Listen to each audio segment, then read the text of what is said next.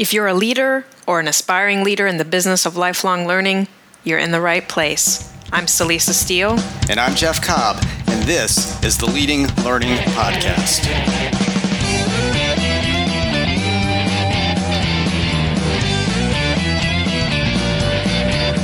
Welcome to episode 234 of the Leading Learning Podcast, which we're going to focus on the implications of the current moment for the future of online learning. The coronavirus pandemic is impacting life as we know it, including how we learn. Limits to travel and social distancing have created a resurgence of interest in online learning, and many organizations are rushing to launch or expand their e-learning efforts. But, and this but is critical, learner expectations are higher than in the past, and competition from direct competitors has increased, as well as competition for people's time and attention, especially now that many are working and learning from home, and you have all the distractions that goes with that. So we want to spend some time thinking about what this moment, pandemic, social distancing, stay-at-home orders, and so on, what this moment might mean for the future of online learning after this current corona crisis passes. Now, clearly, we're in the thick of it. This pandemic and its ripple effects are playing out as Jeff and I record, so we don't have the benefit of hindsight. We're engaging in that tricky business of trying to see the future. We might not get it right, but to a certain extent, that doesn't matter. There's some value in just the act of taking time to reflect, taking time to take stock, and then predict and make some educated guesses about what the implications might be. As we head into that educated speculation, we'll pose two reflection questions, which you'll also be able to find in the show notes for this episode at leadinglearning.com/episode 234. First, we're going to talk about three aspects of the accelerating present. Now, which of the three is most salient for your learning business, and what might you do to address that need? And then second, where do you have the chance to use ERT, or Emergency Remote Teaching, as an MVP, minimum viable product? Keep those questions in mind as we continue this discussion and turn first to the defining problem. Yes, we have a defining problem with defining the term online learning. There's a nomenclature issue that needs to be untangled, but it's likely to get messier before it can get untangled. The issue is that online learning is an extremely broad term that encompasses everything from self-paced e-learning to synchronous instructor-led sessions, to micro-learning, to semester-long offerings, to blended learning that mixes in-person sessions with online resources. So the term online learning is broad to start with, and because it's broad, the term is imprecise at best and potentially confusing. But what those flavors of online learning you just ticked off, Celisa, what they had in common was that they were designed for online delivery. And now the defining problem gets hairier because in the current moment, we're seeing a glut of offerings that were planned for in-person delivery being shifted out of necessity to online learning. Now we have online learning that was not designed for online delivery. It's being retrofitted or rethought for online delivery, often under duress, under great pressure, with a short timeline, by people who may have the best of intentions, but maybe no experience or insight into how to design and deliver effective online learning. And so this issue has led some to trot out a new term. At the end of March, there was an article in EDUCAUSE Review that suggests what's happening at most higher education institutions now should be called Emergency Remote Teaching, or ERT for short, not online learning. Now, we'll link to that article in the show notes that you can find at leadinglearning.com/episode 234. And here's a relevant excerpt that digs into what the authors define as emergency remote teaching. In contrast to experiences that are planned from the beginning and designed to be online, emergency remote teaching, or ERT, is a temporary shift of instructional delivery to an alternate delivery mode due to crisis circumstances. It involves the use of fully remote teaching solutions for instruction or education that would otherwise be delivered face-to-face or as blended or hybrid courses, and that will return to that format once the crisis or emergency has abated. Now, let's segue from this defining problem to a look at some of the potential benefits of the current moment for online learning.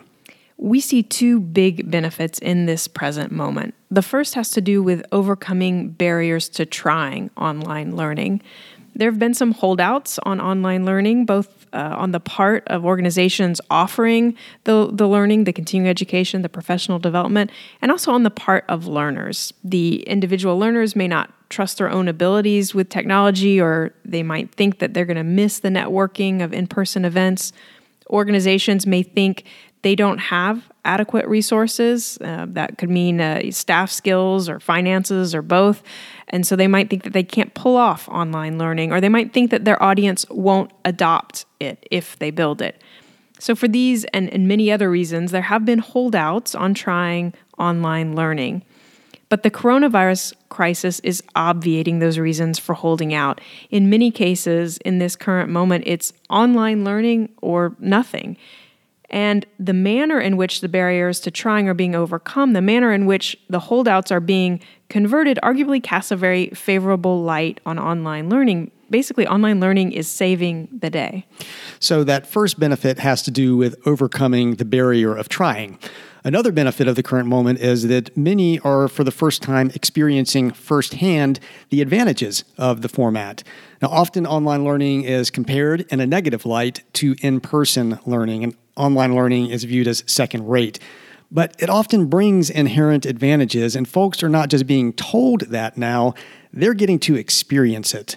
So, just as the internet has been touted as having a democratizing effect and an equalizing effect, meaning, anyone can access a wealth of information, online learning can remove barriers to participating in learning.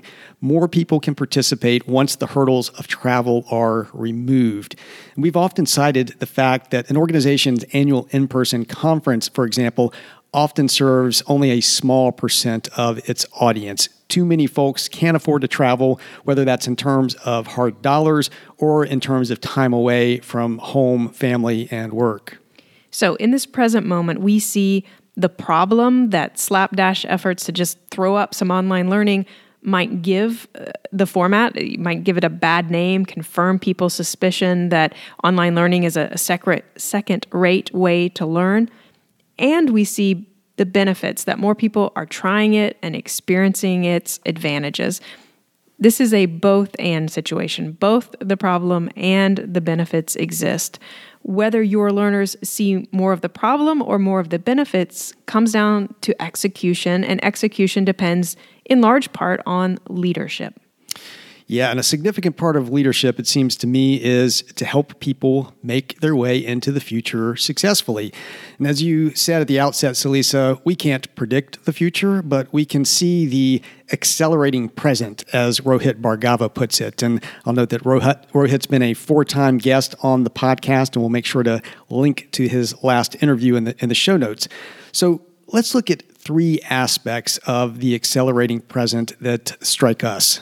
So these are things that we think extend beyond the current moment, things that have implications for the future of online learning. First, the need for more sustainable and accessible forms of connecting and convening. So this need has been part of the accelerating present for quite a while. The emergence of COVID-19 has just made it glaringly apparent. Irrespective of dangerous viruses, and experts have been predicting for years that dangerous viruses would emerge, and COVID-19 is unlikely to be the last. There's been a disconnect for a long time between the need to address climate issues and the amount of waste created by face-to-face events. And related to climate change, weather events, floods, heavy snows, hurricanes, etc., those weather events challenge place-based learning. I know higher ed in this current moment has been looking at past weather events for lessons learned. Ray Schroeder, who is a past podcast guest, wrote a piece for Inside Higher Ed on what Katrina taught universities about pivoting to online delivery, and we'll link to that article in the show notes. And as we already touched on, many people simply can't and don't attend face-to-face events. As a learning format, they're inaccessible to many, if not most, of the people that we purport to serve as learning businesses. My hope is that in the shift towards virtual, we also shift towards less of an emphasis on learning as an event and start realizing the full potential for learning as a process, that appropriate technology platforms, like, for example, online community, can make possible. Now, the second aspect of the accelerating present that we want to mention is the need to meaningfully address disruption and displacement in employment. Many businesses are shuttered or have cut back during this pandemic, and as a result, many people have been sidelined, furloughed, or simply put out of work. But again, this impact of the coronavirus is part of a growing pantheon of forces disrupting employment. Other forces changing the requirements for specific jobs and reshaping, if not eliminating, entire professions include outsourcing, offshoring, robotics, artificial intelligence, and more. And anticipating the learning and unlearning really needed to navigate these jobs and career changes is an essential part of leading learning. And clarity is arguably the greatest service we can provide our learners, that's a big reason that I've been an advocate of developing pathways for learners to follow.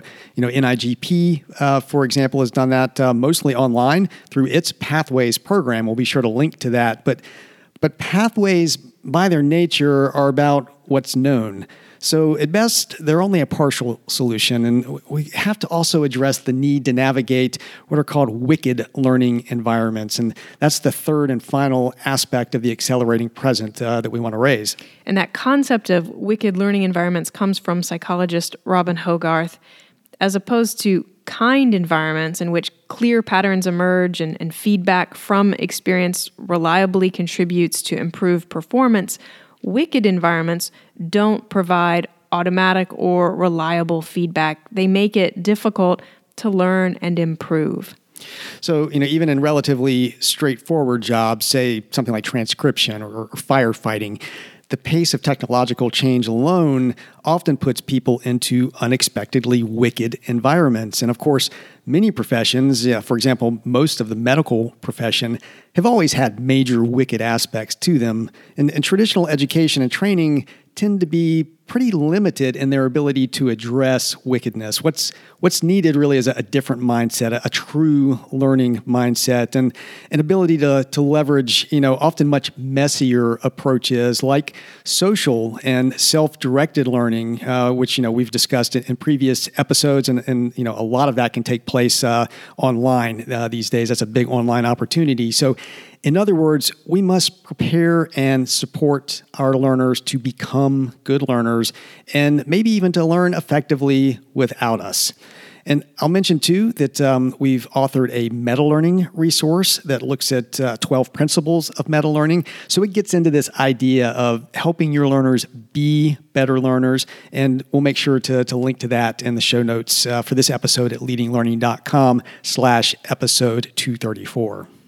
So these three aspects all highlight needs that have been around for some time but are growing more urgent. The need for more sustainable and accessible forms of connecting and convening, the need to meaningfully address disruption and displacement in employment, and the need to navigate wicked learning environments. And leadership is needed to make sure these needs are met appropriately.